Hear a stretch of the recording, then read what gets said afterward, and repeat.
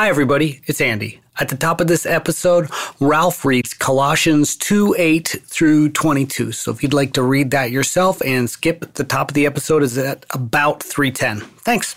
The Burros of Berea is a conversational podcast. We study the Bible and we talk about it. Not all of us are of the same faith, and one of us doesn't actually have a faith. And that's wonderful.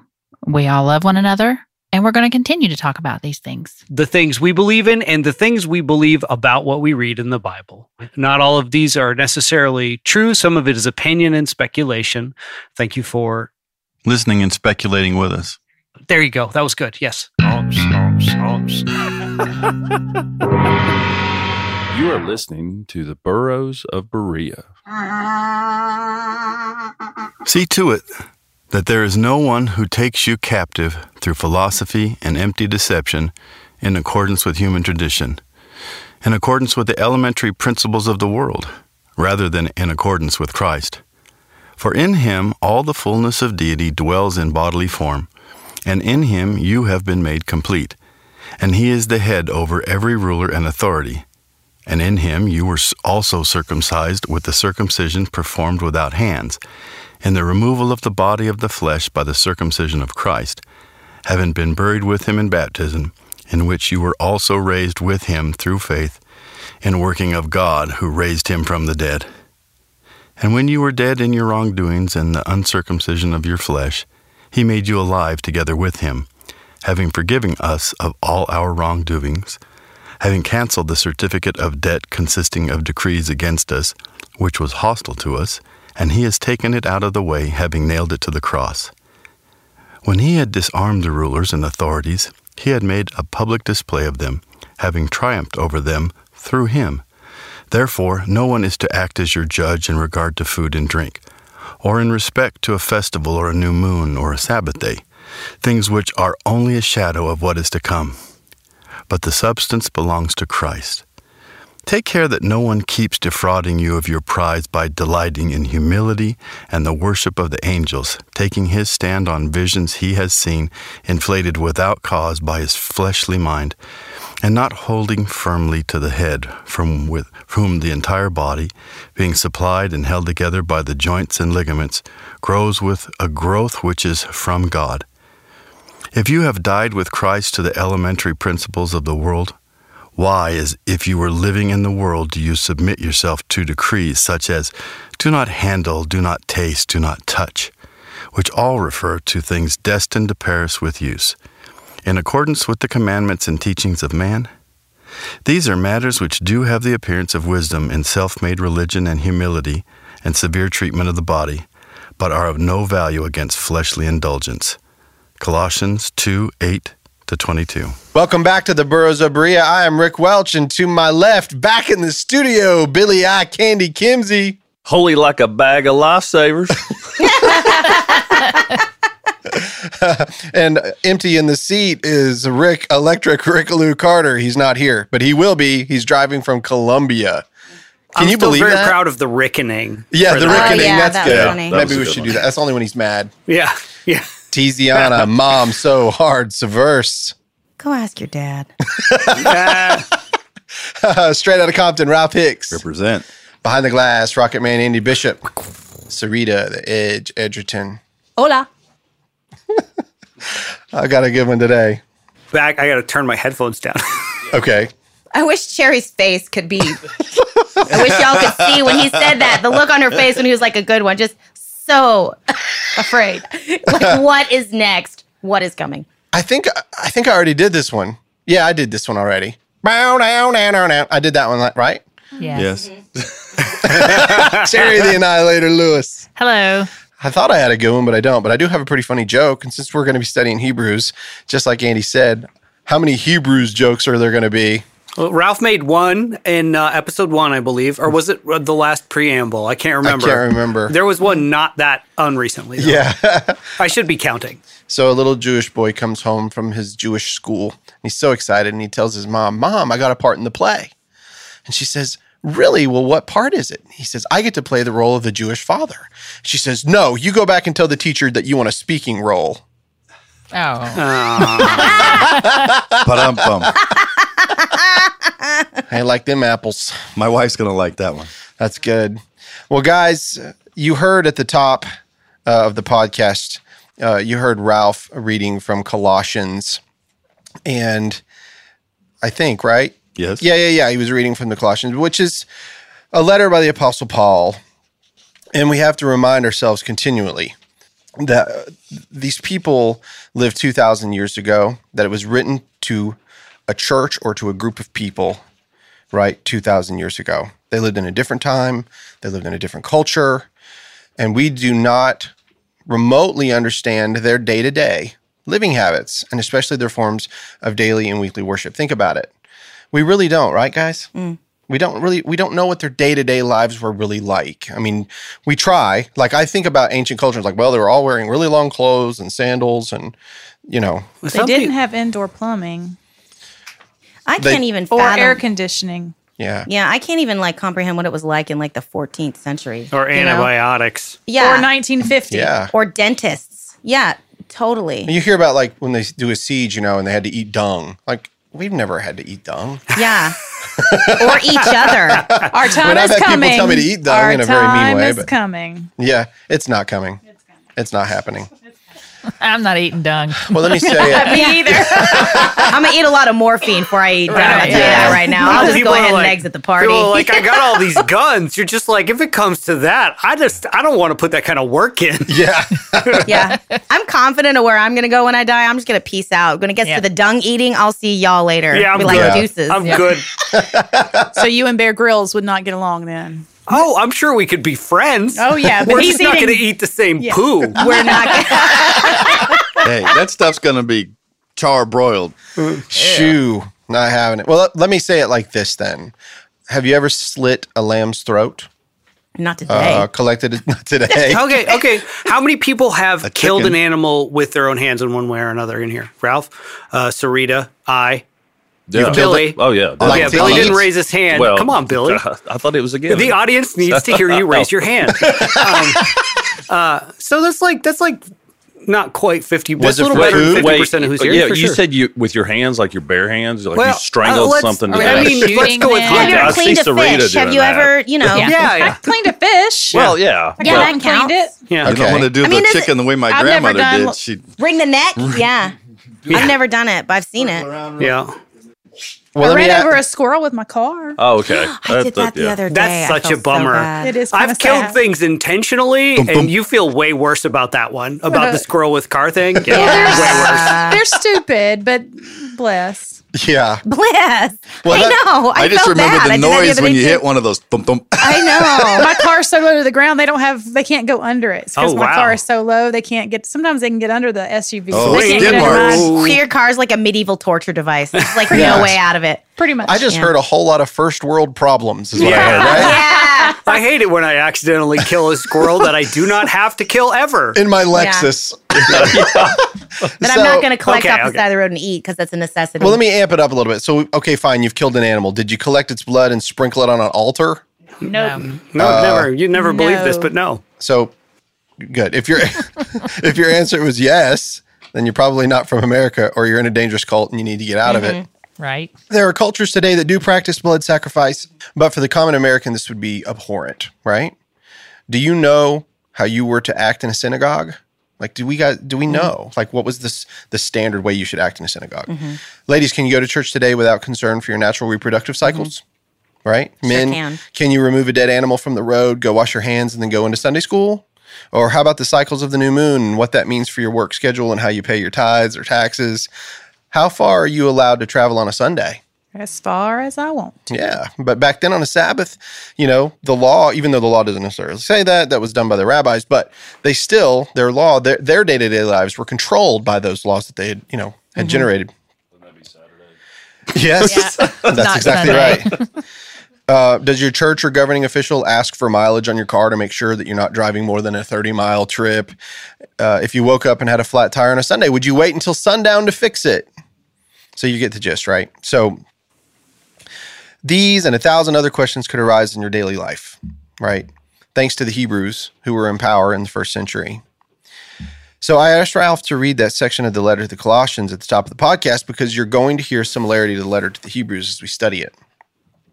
The New Testament was written in the first century. The Christians we so easily associate ourselves with in the Bible actually lived in the Old Testament sacrificial system. In fact, it was their governing body. Remember that, guys. Especially you listeners, remember that.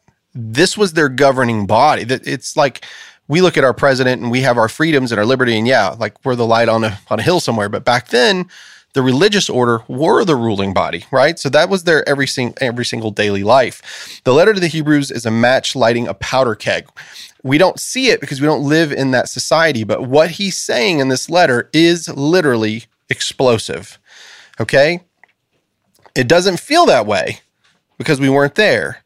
But blood sacrifice of an animal for the atonement of your sin was the only acceptable form of atonement to the Jews. Although, as with any religion, there were aberrations within that construct. There were other groups that performed differing rituals, and this is what Paul was explaining to the church at Colossus. There were philosophies and empty deceptions that were captivating the minds of the people. And this was the effect of the Roman Empire and the Sadducean government, who were their puppets. An amalgamation of cultures, cross-pollinating and creating strange forms of worship in their cultures. And this was the human tradition. But Paul, much like the writer of the letter to the Hebrews, is attacking this with a vigor to keep the church together. And Jesus Christ had completed something. He had put an end to something. What the apostles of Christ were teaching was that Jesus himself was the once and forever final atoning sacrifice for mankind. In other words, the Old Testament system was finished, canceled, done away with. So this information spreads like wildfire through the Roman world, and by doing so, it sets off a splintering effect in the minds of all of these religious orders throughout the empire. But it's important to remember that within the Roman Empire, Jews who were devout to Judaism had their synagogues placed in cities around the empire. That's something I wanted to bring up here. We always think that the synagogues were just in like Jerusalem, but they weren't. They were everywhere because wherever Jews were, they had their places of worship. Which was everywhere. Yeah. Thanks to the diaspora. Yeah, exactly. And so, honestly, since the exile, Jews were all over the world, but they were still practicing and they were still communicating, and the Sadducean government, obviously, much like the Catholic Church today, they all communicate to one another and they sort of stay on the same page, right? So, they weren't all in Jerusalem, and if you were a ruler or a writer of rabbinic law or a judge of that written law, a scribe or a Pharisee or a Sadducee, your job was to keep Judaism perfectly and teach the people in every synagogue what to do and hold them accountable. They were supposed to tell the people how to live according to the law, yet they were corrupt.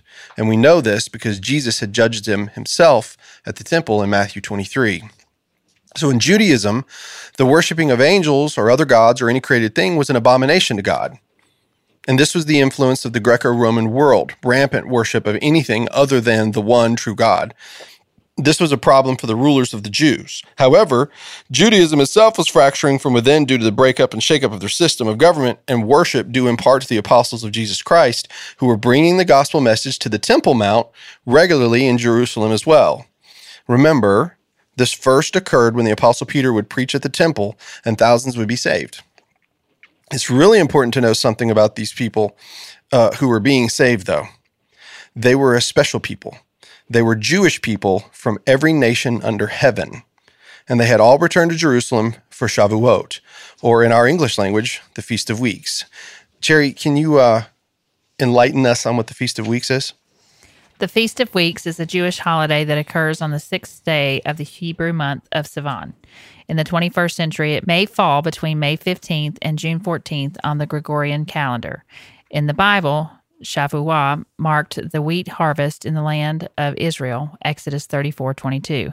In addition, Orthodox rabbinic traditions teach that the date also marks the revelation of the Torah to Moses and the Israelites at Mount Sinai, which, according to the tradition of Orthodox Judaism, occurred at this date in 1314 BCE. So we can't miss the significance of this actual event that took place on this Jewish holy day in the book of the Acts of the Apostles, chapter 2. Orthodox Jews believed that their law had been given to Moses on this special holy day. Christians today know this day as Pentecost, the day the Holy Spirit took residence in the temple not made with human hands. You know, something I find interesting. So many people say that Christianity isn't true, or they don't believe this, or they don't believe that, or they believe there are other sects. You could just say my name. But if you, no, I'm not talking about you at all. I'm kidding. I'm just going for the easy joke. It's fine. Go ahead.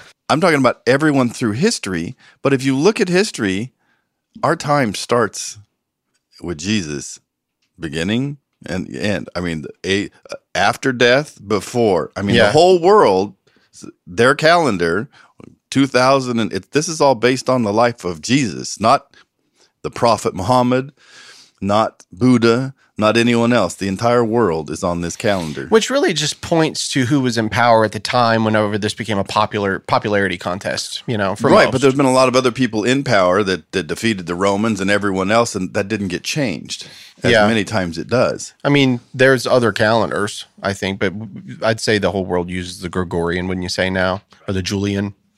I don't know, or Julian fries? I don't know. Sarita. Yeah. I hate to say this, but there's a lot of reading in this episode. There's going to be a lot of reading in the next 4 episodes, actually. But I just ask that you bear with me because it's important in order to build the case for Hebrews to understand what the writer's saying. He's literally drawing from all over the place. So do you mind to read the entire chapter 2 of Acts? If you guys don't want to hear it, I'm sorry. No, you're not. Fast forward. We don't want to hear it sultry too bad. tones. There's also the Your sultry podcasts tones. have those, like, you can play things back at like 1.5x so you can listen to it, but quicker. That's right. Oh, yeah, there if you go. want. When the day of Pentecost arrived, they were all together in one place, and suddenly there came from heaven a sound like a mighty rushing wind, and it filled the entire house where they were sitting. And divided tongues as of fire appeared to them and rested on each one of them. And they were all filled with the Holy Spirit and began to speak in other tongues as the Spirit gave them utterance. Now there were dwelling in Jerusalem Jews, devout men from every nation under heaven. And at this sound the multitude came together, and they were bewildered, because each one was hearing them speak in his own language. And they were amazed and astonished, saying, "Are not all these who are speaking Galileans? And how is it that we hear, each of us in his own native language? Parthians and Medes and Elamites and residents of Mesopotamia, Judea, Cappadocia, Pontus and Asia, Phrygia and Pamphylia, Egypt, and the parts of Libya belonging to Cyrene, and visitors from Rome, both Jews and proselytes, Cretans and Arabians. We hear them telling in our own tongues the mighty works of God." And all were amazed and perplexed, saying to one another, "What does this mean?" But others, mocking, said, "They are filled with new wine." But Peter, standing with the 11, lifted up his voice and addressed them, "Men of Judea and all who dwell in Jerusalem, let this be known to you, and give ear to my words. For these people are not drunk, as you suppose, since it's only the 3rd hour of the day. But this is what was uttered through the prophet Joel. And in the last days it shall be, God declares, that I shall pour out my Spirit on all flesh. And your sons and your daughters shall prophesy, and your young men shall see visions, and your old men shall dream dreams. Even on my male servants and female servants in those days I will pour out my Spirit, and they shall prophesy. And I will show wonders in the heavens above, and signs on the earth below, blood and fire and vapor of smoke. The sun shall be turned to darkness and the moon to blood before the day of the Lord comes, the great and magnificent day. And it shall come to pass that everyone who calls upon the name of the Lord shall be saved. Men of Israel, hear these words. Jesus of Nazareth, a man attested to you by God with mighty works and wonders and signs that God did through him in your midst, as you yourselves know, this Jesus, delivered up according to a definite plan and foreknowledge of God, you crucified and killed by the hands of lawless men. God raised him up, loosing the pains of death, because it was not possible for him to be held by it. For David says concerning him, I saw the Lord always before me, for he is at my right hand, that I may not be shaken. Therefore my heart was glad, and my tongue rejoiced. My flesh also will dwell in hope. For you will not abandon my soul to Hades, or let your Holy One see corruption. You have made known to me the paths of life. You will make me full of gladness with your presence. Brothers, I may say to you with confidence about the patriarch David that he both died and was buried, and his tomb is with us to this day. Being therefore a prophet, and knowing that God had sworn with an oath to him that he would set one of his descendants on his throne, he foresaw and spoke about the resurrection of the Christ, that he was not abandoned to Hades, nor did his flesh see corruption. This Jesus God raised up, and of that we are all witnesses. being therefore exalted at the right hand of God, and having received from the Father the promise of the Holy Spirit, he has poured out this that you yourselves are seeing and hearing. For David did not ascend into the heavens, but he himself says, the Lord said to my Lord, sit at my right hand until I make your enemies your footstool. Let all the house of Israel therefore know for certain that God has made him both Lord and Christ, this Jesus whom you crucified. Now, when they heard this, they were cut to the heart, and said to Peter and the rest of the apostles, brothers, what shall we do? And Peter said to them, repent and be baptized, every one of you, in the name of Jesus Christ, for the forgiveness of your sins, and you will receive the gift of the Holy Spirit. For the promise is for you and for your children and for all who are far off, everyone whom the Lord our God calls to himself. And with many other words he bore witness and continued to exhort them, saying, save yourself from this crooked generation. So those who received his word were baptized, and there were added that day about 3,000 souls. And they devoted themselves to the apostles' teaching and the fellowship, to the breaking of bread and the prayers. And awe came upon every soul, and many wonders and signs were being done through the apostles. And all who believed were together and had all things in common. And they were selling their possessions and belongings and distributing the proceeds to all as any had need. And day by day, attending the temple together and breaking bread in their homes, they received their food with glad and generous hearts, praising God and having favor with all people. And the Lord added to their number day by day those who were being saved. You're a rock star reader, man. 1 through 4. I was having the same thought. I was like, she deserves a round of applause. She does. Yeah. Very good. We're clapping, but you can't hear it. Now, very good. Thank you so much, Sarita. Now, Jerusalem, at this point, has thousands of Jewish believers of Jesus Christ as Messiah that speak the languages from every nation under heaven, selling their land and possessions to assist the ministry of the gospel, and they're not adhering to the rabbinical laws. They still held to the law of Moses at that time, and there's a difference, and by now you should know what that is. Jesus was their high priest and had made purification for their sins once and for all. So do you see the problem for the rulers of the Jews? This is why Saul of Tarsus or the Apostle Paul came on the scene. Not only are they wrestling with paganism and the Roman influences, now you have these ignorant fishermen. He didn't sound very ignorant, did he? These ignorant fishermen telling people the Messiah had come, who was the sacrificial lamb and the true high priest, and that the rulers had killed him. Oh, and did I also mention that Jesus was actually the Son of God, who sits at the right hand of the God of Abraham, Isaac, and Jacob? What? Right? Yeah. Kaboom! I wish you could see my notebook. Yeah. When you said we were going to do Hebrews, way back, I started doing some research. And I literally wrote in my notebook, Hebrews 1 is a powder keg, a bomb thrown on the Jewish leadership. And then you use very similar language there. Yeah. We're very violent people, are we? Yeah. We like bombs. So I mean, it blew up the narrative. It blew up. We always hear about the narrative on the news. It doesn't fit the narrative. This certainly didn't fit any narrative that was going on in this 33 AD or whatever we want to call this year. Yep, you're exactly right. And by the time this letter hits, it's like 65 AD. So there's been 30 years of this, So by the time the writer of the Epistle to the Hebrews had come, after Pentecost, there were problems within the Christian community too. They were awaiting Christ to return and make God's enemies his footstool. And the Christians weren't accepted in Judaism, and they weren't accepted by Rome. They were suffering as they waited. So the problem was that many were falling away from the faith and returning to Judaism. But that's not all. There were Christians cropping up within the church leadership in regard to how to navigate the Christian life while under Jewish law. Think about that for a minute, guys. Let's talk about that for just a second. Yeah. You're a Jew. That's all you've ever known. And now all of this has changed, right? And you're in your culture, but you're pulling yourself away from that culture. Now, all of a sudden, your family, they're all looking at you. Think about it whenever you change, right? Mm-hmm. Think about you, Billy.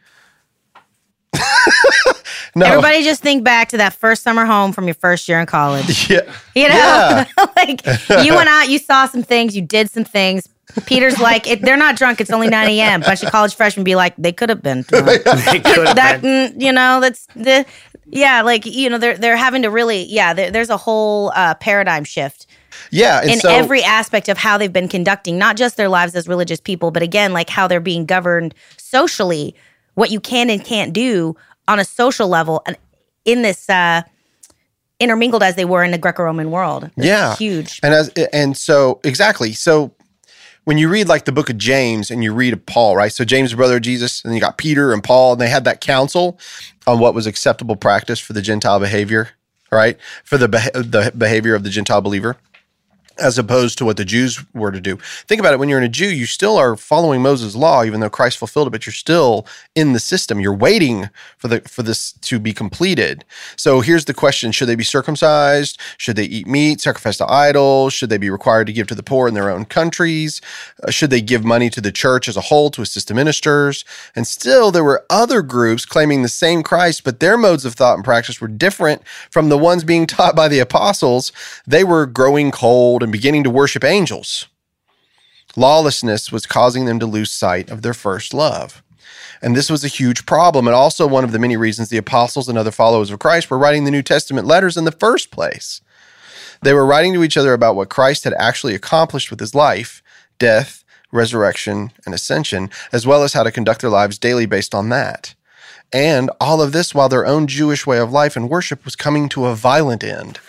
And this was being done by the God originally of that world or the age they were living in, and yet held the belief in the Son of God bringing in the new world or the age to come. And I've heard so many Christians today say things like, I just wish I could have lived during that time so I would have heard all of this firsthand. Then I wouldn't be confused. Wrong. Sure. You do not want to live in this time. This sounds like a nightmare. Yeah. So it was a nightmare scenario for the believers living in this time. And if you didn't have the Holy Spirit residing in you, or the gathering of believers in their homes regularly, which was the custom, and the missionaries traveling around the world building and sustaining these gatherings, we wouldn't be discussing this today. All that work would seriously cut into my sitting around watching Netflix time. I almost put Netflix and chill, but that's just not, that's not. You already did. Listen, you're a married man, sir. You go on ahead. I can Netflix and chill. You go on right ahead. I sure can. Legally, even. Honey, bring me a beer. Oh, jeez. That's Ralph's version. So, as my wife smacks me in the head. Yeah. So their world was over. The new one was coming, and it was not going to be easy or without confusion as to what to do. So Jesus told the disciples that this would happen. Billy, do you mind reading that part of the Olivet Discourse from Matthew 24, 19 to 14? Absolutely. Then they will deliver you up to tribulation and put you to death, and you will be hated by all nations for my name's sake. And then many will fall away and betray one another and hate one another. And many false prophets will arise and lead many astray. And because lawlessness will be increased, the love of many will grow cold. But the one who endures to the end will be saved. And the gospels of the kingdom will be proclaimed through the whole world as a testimony to all nations. And then end will come. Matthew 24, 9 through 14. Thanks, Billy. So that one line, the one who endures to the end will be saved, Jesus said that, right? What about the one who didn't endure to the end? So there were groups of, quote, believers, unquote, that had a form of godliness but denied the power thereof. We like to take that verse and describe it in a modern way to what we encounter. Although this is possible, it takes away from its original intent and thus robs us of what was truly meant by the author and his audience. They were worshiping angels and false gods, but claiming to be Christians too. There were true Christian believers falling away. But wait, I thought you couldn't lose your salvation.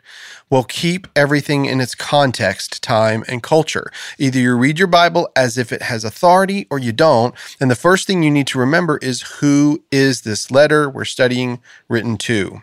The Hebrews, right? Are you a Hebrew? Not last I checked. No, not at all. I am like 2% Jewish. Really? Did you do a 23andMe or something? Just because I don't know who my birth father is, so I was trying to figure some sense. medical stuff out. Yeah, that was good. I'm also Congolese, and I know I look like I'm Congolese. Yeah, that's what everybody says when you walk into a room. I know. Clearly Congolese, yeah. And some other middle African nation. Yeah. A hot mess? Like 3%. I'm a hot mess. There's always gravy in the mashed potatoes. Yeah. Hey, did you guys hear Rick? Rick made it in. I'm here. Yay! Welcome. That's true. Yeah. So my mom got me this like Groupon 23andMe thing one time for a DNA test, and the results came back European. Really? And that is a true story. Wow. You were like, you don't say. Yeah, you're just You don't like, say. oh, so somewhere between Turkey, Spain, and Switzerland. Yeah. And wait, no, I'm sorry. Turkey, Spain, and Norway. So in that triangle, thanks somewhere for there. spinning that down. Yeah. They're much more hilarious. detailed now. I'm sure it was more detailed then too, but not when you got the Groupon one. Oh, the Right. Groupon. No, okay. Gotcha. Right. The Well- discount DNA test. yeah, So- yeah. Okay, so Sarita's 2% Jewish. So the rest of you, a Gentile? Yeah. Yes. All right. So are you a Gentile living in the first century? Praise the Lord. No. No. No. Yeah. So where do we fit, right? Where do we fit in all of this? Is it possible that this letter is significant to the Hebrews in their time prior to a significant event that is about to happen? Is it possible that the event that was coming could tell you who you are in Jesus Christ today and that you are living in a time that the people who received this letter had hoped to survive to see? I love to think of it like that for a minute, guys. Remember back what Peter said? Peter talked about the sun will be darkened and the blood and the moon and all that stuff. Then he says right after that, this isn't part of the study, but I want to go back to that for a second. Sarita, when you read it, it hit me all of a sudden. He says, that's what it was. He that explains Congolese. all of this, and he says, and I will show wonders in the heavens above and the signs on the earth below, blood and fire and vapor of smoke. The sun shall be turned to darkness and the moon to blood before the day of the Lord comes, the great and magnificent day. Now listen to what comes to pass. And it shall come to pass that everyone who calls upon the name of the Lord shall be saved. It comes to pass after all of that stuff. It's kind of interesting. I really want to pay close attention to the timing, all right? So, welcome to middle school. We call this It's Time to Grow Up. We're going to be going through a lot of this, guys. I hated middle school. Did you? Yeah. Yeah. Seventh grade That's was the because you were worst. human. I liked Yeah. it sock hop. I went to a junior high school, to be fair. I didn't go to a middle school. I'm sorry. I Did you just didn't say either. sock hop? A sock hop. Okay. How old are you? I was I'm going to ancient. say. I Yeah. went to a sock hop about 10 years ago. Really? Yeah. That's creepy. What world are you all in here that there are sock hops happening? It was a big party. I got pictures of me with my. Tiziana, I homeschool and Arms we don't rolled up. sock hop. Jeez. yeah, so you gentlemen need to check yourself. Hey, we did square dance in school too. Now, we did that Now, in I PE, remember Yeah, square we dancing. did square dancing. I do remember that. which is why Yeah, I we did hated square it dance, yeah. 7th grade. I hated it. Okay, go. I'm sorry. Wow. All Middle right. school's a triggering word, you know. Yeah, Everyone's obviously. triggered. Yeah. So you just Yeah, take a bow deep to your breath. Please corner, take bow to 5 your and calm partner. down. Yeah. Yeah. Do some So, deep breathing. Tiziana, do you mind Yeah. to read the first chapter of the Epistle to the Hebrews Yeah, not and at all. allow the author to express his thoughts to us? All right. As Christians in the first century. Yeah, if you can. Can you read it like a Christian in the first century? In I Hebrew. don't. Actually, this was Greek. Greek. So. I was gonna Yeah. According say. to Greek, yeah.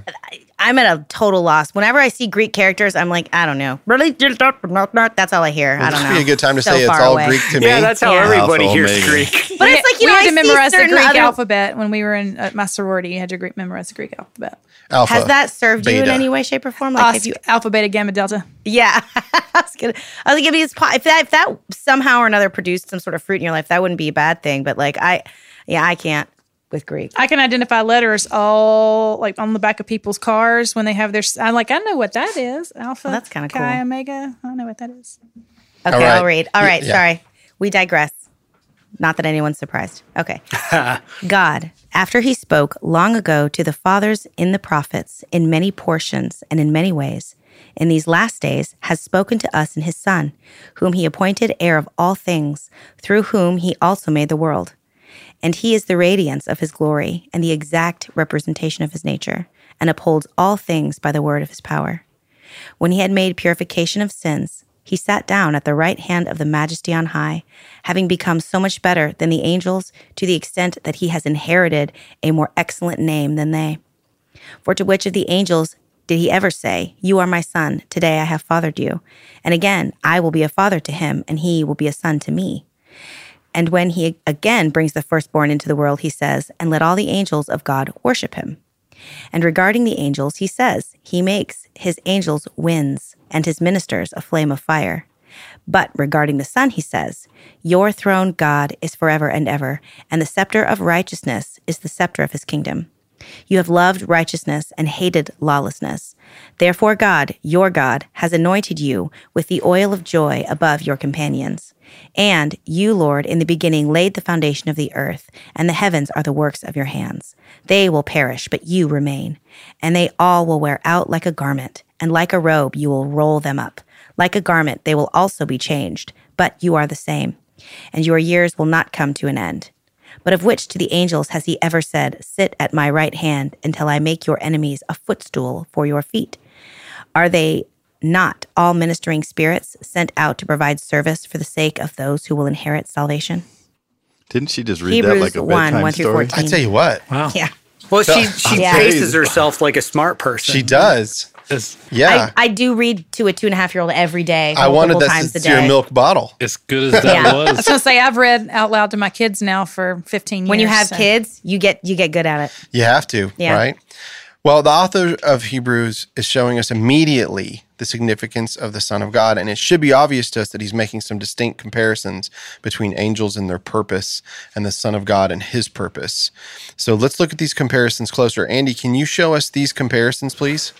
For centuries, God spoke through prophets to their ancestors, but in the, quote, last days, quote, has spoken through the Son. Angels would deliver important messages to the prophets. The Son delivers God's word himself. The Son was appointed heir to all things, and the Son was the creator of those things. Angels create nothing.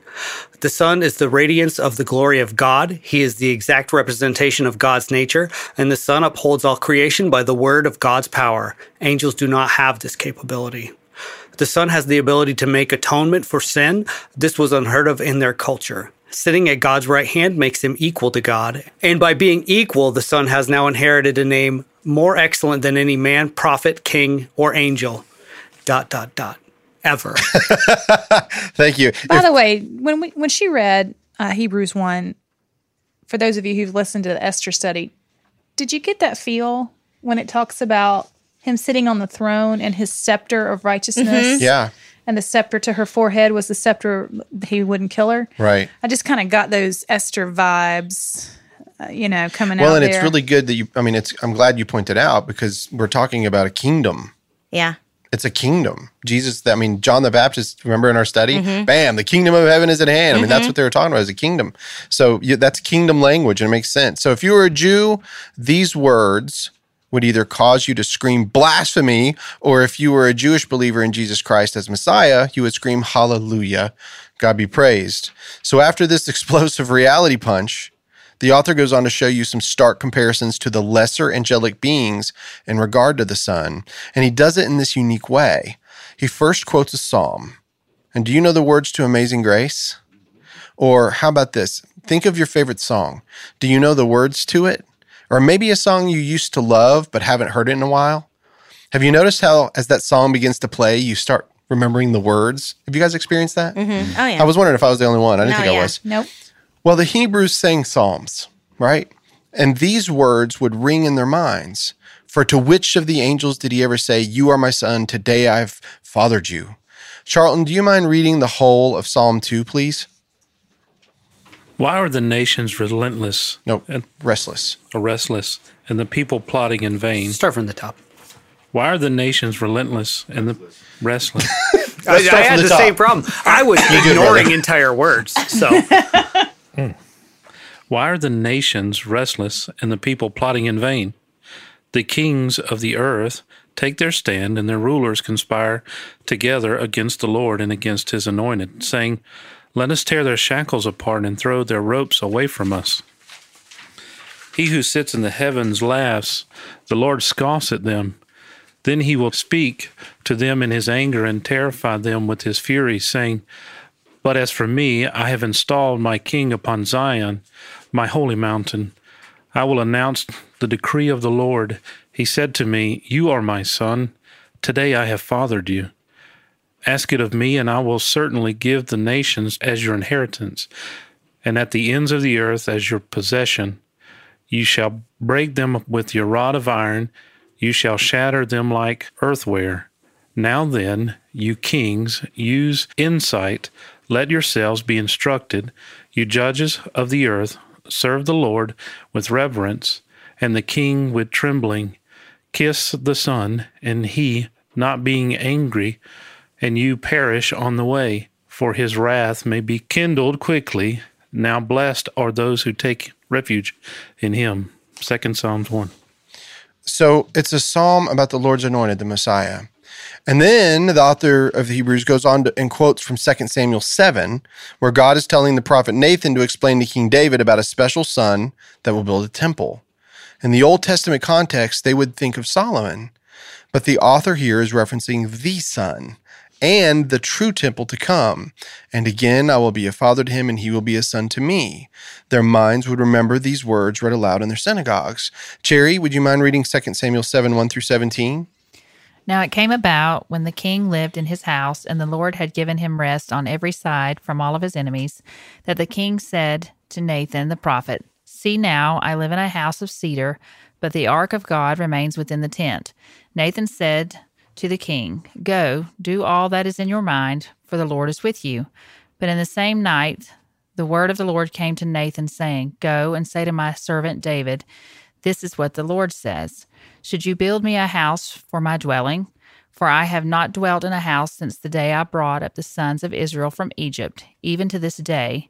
Rather, I have been moving about in a tent, that is, in a dwelling place. Wherever I have gone with all the sons of Israel, did I speak a word with one of the tribes of Israel, whom I commanded to shepherd my people Israel, saying, Why have you not built me a house of cedar? Now then, this is what you shall say to my servant David. This is what the Lord of armies says. I myself took you from the pasture, from following the sheep, to be leader over my people Israel. And I have been with you wherever you have gone, and have eliminated all of your enemies from you. I will also make a great name for you, like the names of the great men who are on the earth. And I will establish a place for my people Israel, and will plant them, so that they may live in their own place and not be disturbed again. Nor will malicious people oppress them any more as previously, even from the day that I appointed judges over my people Israel, and I will give you rest from all your enemies. The Lord also declares to you that the Lord will make a house for you. When your days are finished and you lie down with your fathers, I will raise up your descendants after you, who will come from you, and I will establish his kingdom. He shall build a house for my name, and I will establish the throne of his kingdom forever. I will be a father to him, and he will be a son to me. When he does wrong, I will discipline him with a rod of men and with strokes of sons of mankind. But my favor shall not depart from him, as I took it away from Saul, whom I removed from you. Your house and your kingdom shall endure before me forever. Your throne shall be established forever. In accordance with all these words and all of this vision, so Nathan spoke to David. I know this can be difficult, guys. I'm just breaking from it for a second. It's a little difficult when you start reading large amounts of stuff, and I get that. But if you go back and you slowly listen to this, if you really want to get this, especially with what the Hebrew writer is doing, he is expecting his audience to know all of these things already. And so if they don't, that's why and you're going to hear about this later, he's really going to call them out, because when he utters these words, as a Jew, you should know exactly what he's talking about. And that's how it works when you're reading the scripture. And the letter of the Hebrews, the reason it's one of my favorites is because it illuminates all of scripture and shows you the already but not yet time frame. Okay? And so that's why we're doing this. You have to go and find these places that the Hebrew writer is giving you these little nuggets, like, here's where it's coming from. This is where it's coming from. And right? I like how he's always saying, he's always like, and it's said in a certain place, and it says in our, because he doesn't need to tell you where it is, because the Hebrews listening to it would have known exactly. That's it's like right. when Jesus stood up in the temple and read the section of scripture from Isaiah and then said, today this prophecy has been fulfilled in your hearing. And everybody like started tearing their clothes and chased him out of the temple. Yep. Because the audacity in their brain that he could say that he was the fulfillment of these ancient scriptures. But that's exactly what the writer of Hebrews is doing. Yeah, you're exactly right. That's what he's doing. And so the Hebrew audience reading this letter will start connecting these dots. And as readers 2,000 years later, we can only partially understand the importance of these words, and we must shift our paradigm. These promises were uttered by angels and through the prophets. He wants his audience to understand the significant difference between the messages given by the angels and the human one promised of God. Remember, just notice I said the human one. That's important. Jesus the Messiah. But by doing so, he's established a promise concerning a temple or a house forever. Listeners, don't forget that promise. Along the way, you got to remember that. That promise is for those who believe Jesus was and was who he said he was, okay? So the author of Hebrews goes back even further. Now he hails back to Deuteronomy 32, but it's a special place in that book. At the end of Deuteronomy 31, and I hate how the Bible sometimes when it breaks up the chapters, it does a disservice for the message. You kind of miss it, you know? And you're like, oh, what is this? And if you read 2 verses before it, you know exactly what it was. Well, it's funny in the because timing. in the original, there aren't any. No. Yeah, that's for our There's no convenience, chapter but breaks or that's been verse. added, And yeah. I'm glad that they did it, but I just wish that they would have done it a little bit I better. like how you copied it. Yeah. And when I'm sitting here reading it, I'm like, oh, man, I wish it was just really written like this. Yeah. Yeah. Because if it wasn't broken apart with all the verse numbers and all the sections, you almost try to, at least for me, you try to take significance with every verse. Yeah. Like it's got to mean something because there's a number by it. Yeah. So when in actuality, when it's all broken apart, you lose the continuity. Yeah, like when you just heard her read 2 Samuel 7, Yes. you hear the whole discourse between Nathan and David and what God is saying to him. And if you take one verse out of that, you can Change the meaning. absolutely. And so Change you a comma. You hear the whole thing and you get the picture. So if you take a there's going to be a normal descendant book- that's going to bring this temple forever, right? You take a normal book and you break it in the same way. You put it by verse, every sentence. None of us would read. No, it'd be done. You'd never read it. Even a romantic novel. Did you guys read? You wouldn't do it. Have you guys? Yeah. Even a romance novel, which everyone knows is a page turner. Yes. Yeah. You wouldn't do it. They just read verse 37 over and over. Dude, you need to cross-reference Harry Potter and the Sorcerer's Stone, chapter 3, verse 7. Yeah. With, yeah, you can hear that now. So, Lord, you just brought some things you brought Harry Potter in. Boy, You're boy. crazy. Such a So- romantic novel. so if Harry you go Potter back, didn't fall have a in love. muscle man on the cover, so I didn't read it. Harry, Gotta have a he wasn't sexy Fabio. dude. No. yeah, There was nobody's bosom clutch, like heaving with her dress torn, Yeah, so you were like not totally. interested. Bodice rippers, baby. That's where I am. Yeah. It's on a rock cliff You or somewhere. strike me as a bodice ripper, Andy. you always have. so if you go back to Deuteronomy 32, guys, you have to go to the end of Deuteronomy 31 before the chapter break and to see that this is the Song of Moses. And it's such a critical song, and the author quotes it in this unique way. And when he again brings the firstborn into the world, he says, and let all the angels of God worship him.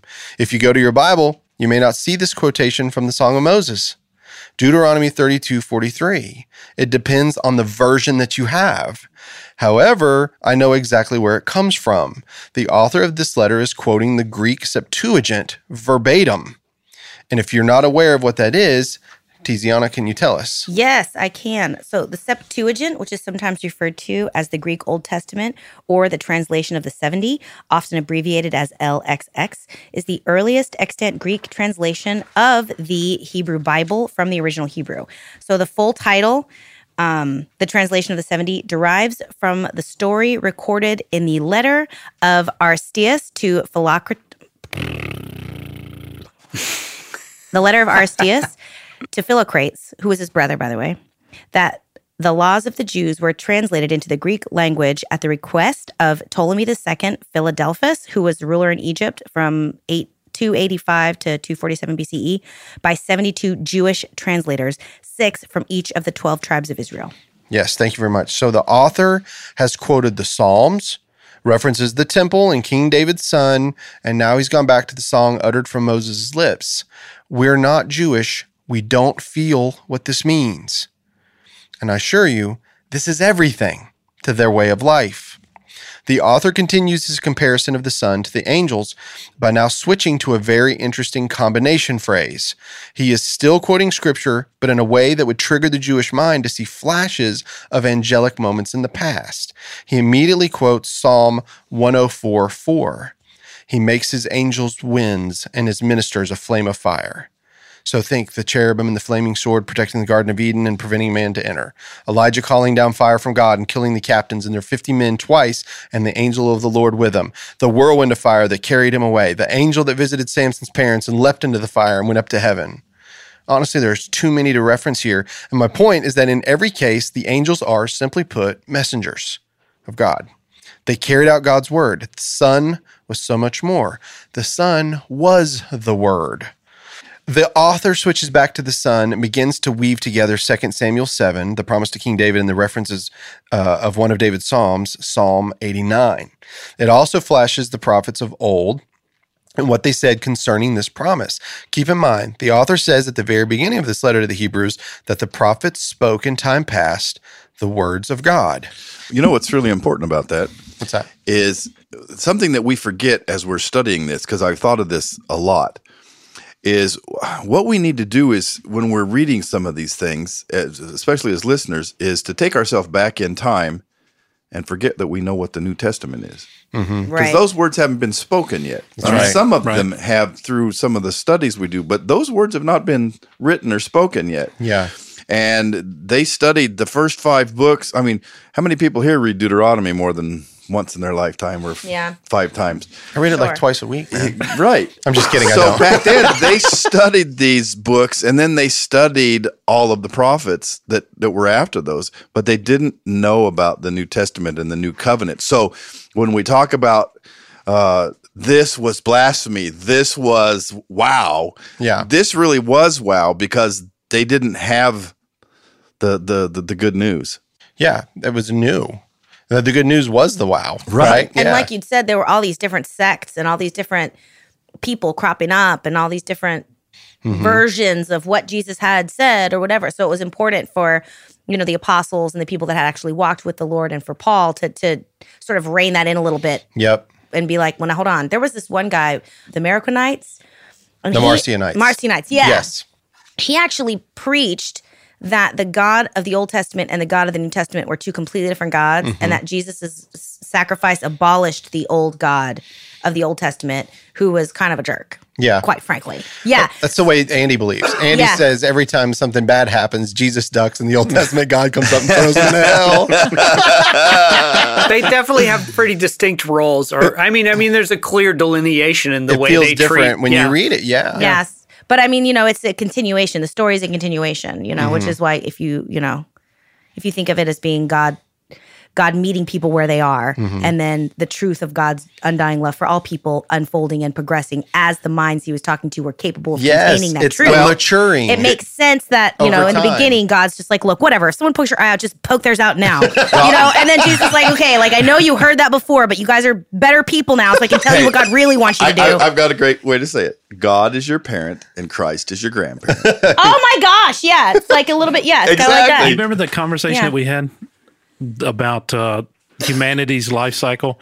That I think that we're like, humanity right now to God is almost like maybe 12 years old. Right. We're almost capable of sustaining ourselves and feeding ourselves and handling things. Yeah. But we have the mentality almost like a 12-year-old. Right. And when you read from the Old Testament, just like you're pointing out, it's like God's dealing with infants.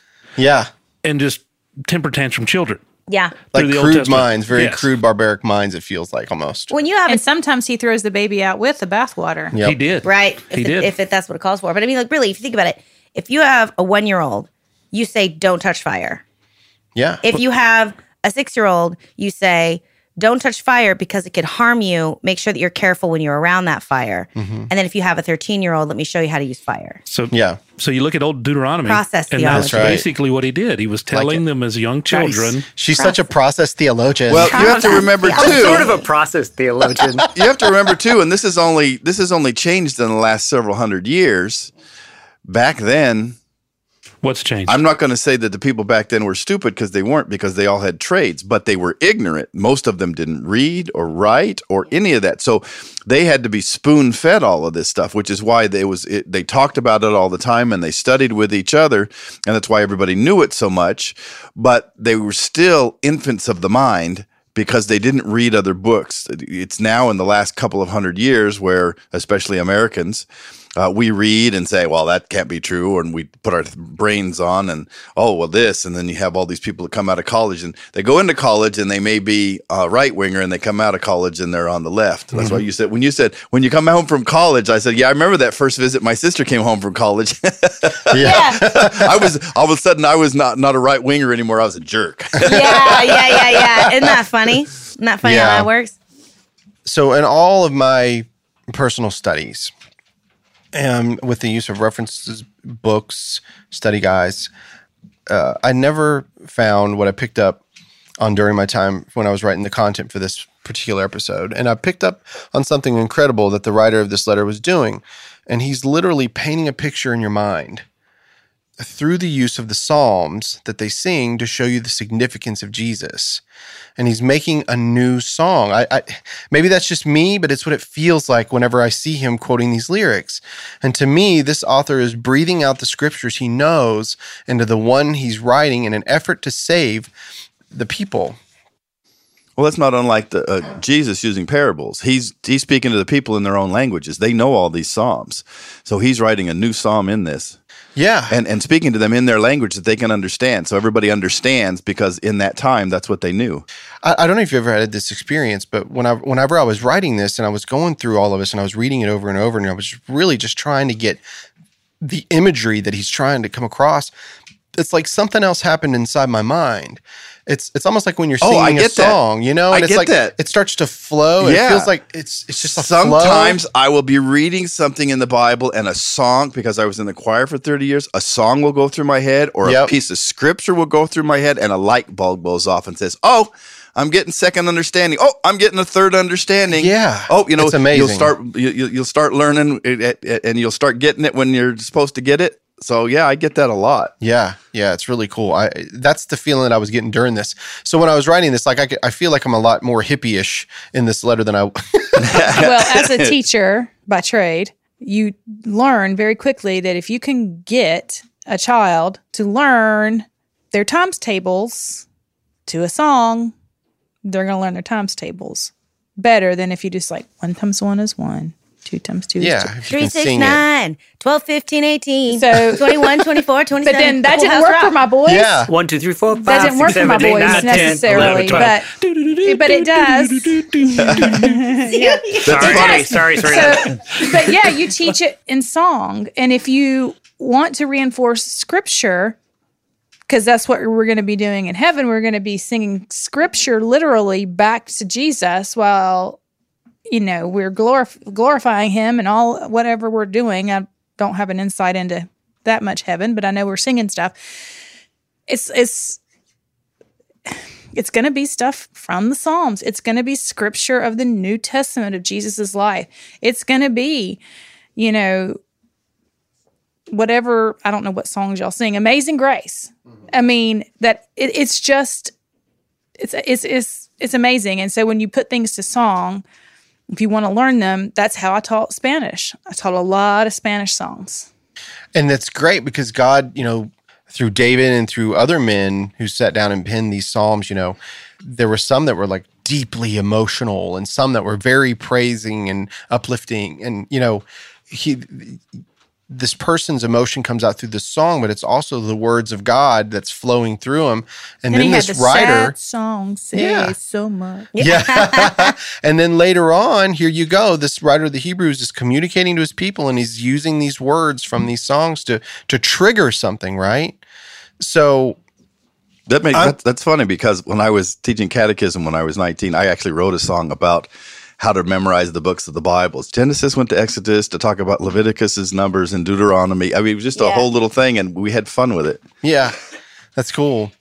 So if you guys go back and you read these, right, if you put them in the order that he puts them in and just kind of let it flow, it's like this new song of old promises to get a new generation created to the new world. But I want to give you this silly little example that I tested this out. And it's fun. And Charlton Carter, I want you to sing it. All right. Do you know these songs, Charlton? Yeah. Sing it like you know it. You ready? Take it away. Here's a little song I wrote. You might want to take it note for note, but don't worry. You totally Yeah. broke that one. Like you missed it. You were going to sing the whole song? I was almost going to. Almost. I had to stop. Start over. Start over here again? Start over right there. All right. Here's a little song I wrote. You might want to take it note for note. A little ditty about Jack and Diane. Two American kids growing up in the heartland. Love stinks. Yeah. Very good. Very good. If you know the songs by Bobby McFerrin, John Cougar Mellencamp, and the Jay Giles Band, and you mishmash them together, you get quite a strange and fascinating story. Okay? If you know all the words to all the songs and you were to try to put it all together, you would get this story if you just let it. Right? That's kind of the idea here. But with these Psalms, these guys, they know it. Like they know it, right? So the author of the Hebrews is doing the similar thing, but with a far more meaningful and momentous reasons. Billy. Yes. Would you read Hebrews 1, verses 8 through 9? Sure. But to the Son he says, your throne, O God, lasts forever and ever. A scepter of righteousness is the scepter of your kingdom. You have loved righteousness and hated wickedness. Therefore, God, your God has anointed you with the oil of gladness more than your companions. Cross references Hebrews 1, 8 through 9, Psalms 45, 6 through 7, and Isaiah 61, 1 and 3. All right. So look at the title block in your Bible concerning the Psalm 45. To the chief musician upon Shoshanim. For the sons of Korah, Maskil, a song of loves. Now watch what the Hebrew author takes you to in his next lyric quotes of Hebrews 1, 10 through 12, and Psalm 102, 25 through 27. Andy? And you, Lord, laid the foundation of the earth in the beginning, and the heavens and the work of your hands. They will perish, but you remain. They will all wear out like a garment. Like a robe, you will roll them up. Like a garment, they will be changed. But you are the same, and your years will have no end. So go look at the title block in your Bible concerning 102, a prayer of the afflicted, when he is overwhelmed and poureth out his complaint before the Lord. So now watch how he masterfully pulls it all together with his final quote. Sarita, can you read Hebrews 1:13? Psalm 110, a psalm of David. The Lord said unto my Lord, sit thou at my right hand until I make thine enemies thy footstool. So the author of this letter really knows his Hebrew Bible, and he has cited his references within the body of the letter. Remember, footnotes weren't invented and adopted into language until 1568 by London printer Richard Jugg. That's fun. That's a fun little fact. Yeah, when he printed the Bishop's Bible. So all those kids are doing term papers with footnotes? Yep. That's right. You can thank that dude. Thank the judge. Jughead, the jug. So we've just went through a unique style of argumentation regarding the significance of Jesus versus the angels. At the end, he masterfully writes a new song that brings the mind back to songs they all knew. So go and read those psalms in that order. You'll see a picture of the coming king, a new created people, a suffering one who is afflicted, who sits at the right hand of God, that will watch his God make his enemies his footstool, and will have a name above every other name, including all of the angels that some of these people have been considering worshiping. And after his argument, the last verse in chapter 1 says what, Cherry? Are they not all ministering spirits sent out to provide service for the sake of those who will inherit salvation? Yeah. So let's think about this. If you are a person that's put your faith in Christ, if you believe in Jesus, that means that those ministering spirits did all this for you. It's pretty cool, isn't it? Especially Everyone if should you're see selfish. Rick being super cash right now. I am so He's super super right cash. now. He's like a youth minister. Like I'm trying walking not up to you fall like, asleep at that's the really wheel cool, here. isn't it, This kids? was the most boring episode of my life. That singing No, really but got you up, but you though. have No, to. it wasn't. No. It was not. I'm no, exhausted. So it No, you look tired. the Yeah. 21 Christmas episode still wins. You can't beat it. You're right. No, the reading of all the creeds that I missed was the most yeah. boring. Yes. Oh, my And word. no creed joke. I was like, Oh, yeah. Yeah, Wow. yeah, Yeah, I hadn't yeah, thought about that. yeah. Somebody So, missed the Do you yeah. have a creed joke? really no, I missed don't the have no boat. creed joke, but I was just Yeah. like, What's this like? exactly. That's exactly we should what have I was. sang that while we were reading Exactly. I was like, holy cow. Glad I was sick that day. Yeah. It was like, Thank you, Jesus. I know. I listened to the whole thing too. Like, you know. No, and you I- didn't. Oh, yeah. you didn't put it on fast Were you forward? No, I interested listened at to the all? whole thing. Were you interested in it at all? Well, I'm fascinated with church history anyway. And But, like I how mean, all that stuff kind she of was comes driving. about. Did and it everything. shock you at how many creeds there were? Yeah, and you No, wrote. no. Surprised that I'm that's a all master's there- of divinity that's student. easy so to honest, like, no, that I wasn't literally already I've knew. literally had to read a 2-volume book on the history of Christianity for school. Yeah. That is like each individual volume is Gone with the Wind, and I Yeah. had to read 2 of them in a Yeah. semester. So, I just find it fascinating for that same reason that you were talking about. Like, there's so many. Christianity was so giant until. You know what I mean? Yeah. And even after the Roman Church tried to collapse it into one streamlined thing, there's all these, the Anabaptists and the Mennonites and just tons. The Welchianists. The Welchianisms. I mean, they're my favorite. I just air guitared Creed while you all were talking and in front of my mirror. I was like, what's this like? But anyway. I'm hungry. I don't even know what he says.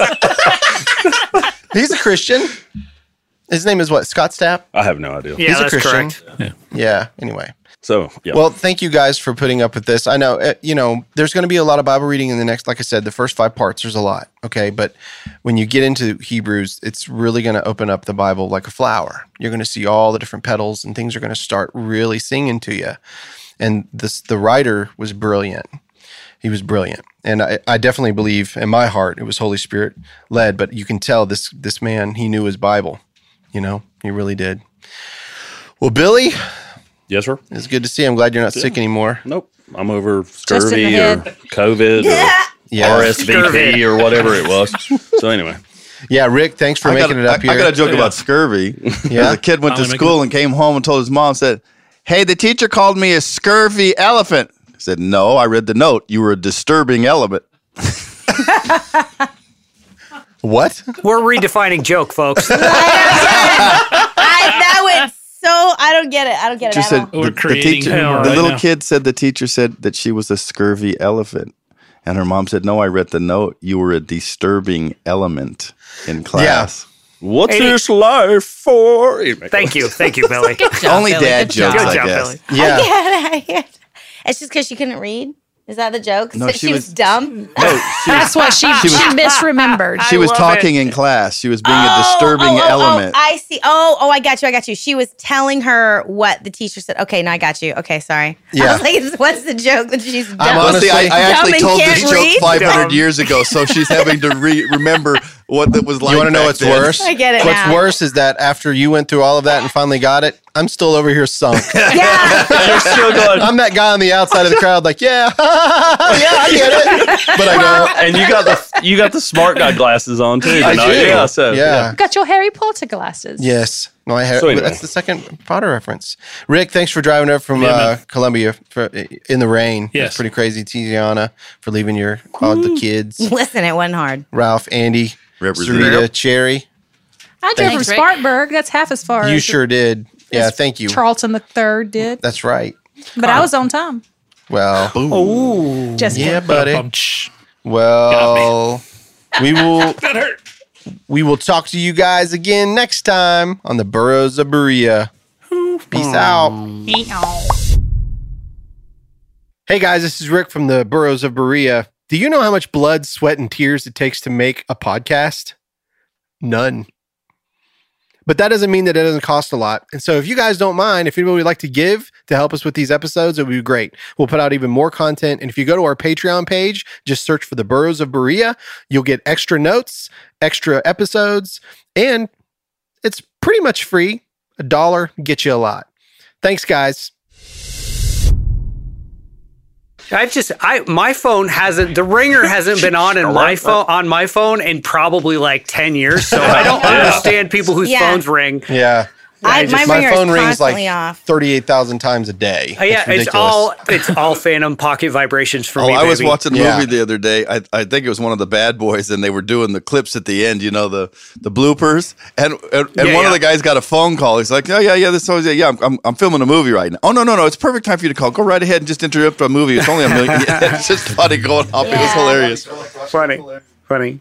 All right. Are we ready to start back up? Oh, yes, sir. Yeah. All right. Well, I'm going to do a thing. Something about who I sent a request to. Who do you send the So we request for send no ours rain? to God. Where do you send yours? I don't know. I just dance and hope some God picks it up. It's fine. There you go. Hey, there's hope that there's some God out there. Yeah, just exactly right. You just put it out there. He goes Just from hope for the atheist to best. agnostic in one fell swoop. Yeah, and One the sentence. the minute I need literally anything, that's it. The minute I need literally anything. I mean, is that progress, though? I mean, I feel like that's getting there. progress. It's progress. Yeah, I'll take All it. right. Yeah, you should probably try not doing that. I know. Yeah. I should work harder at not sucking. If you could not have the I could frailties just of be a normal superhuman. human, Yeah. I would I know. really appreciate that. I'm going to work on that. I've been working on it.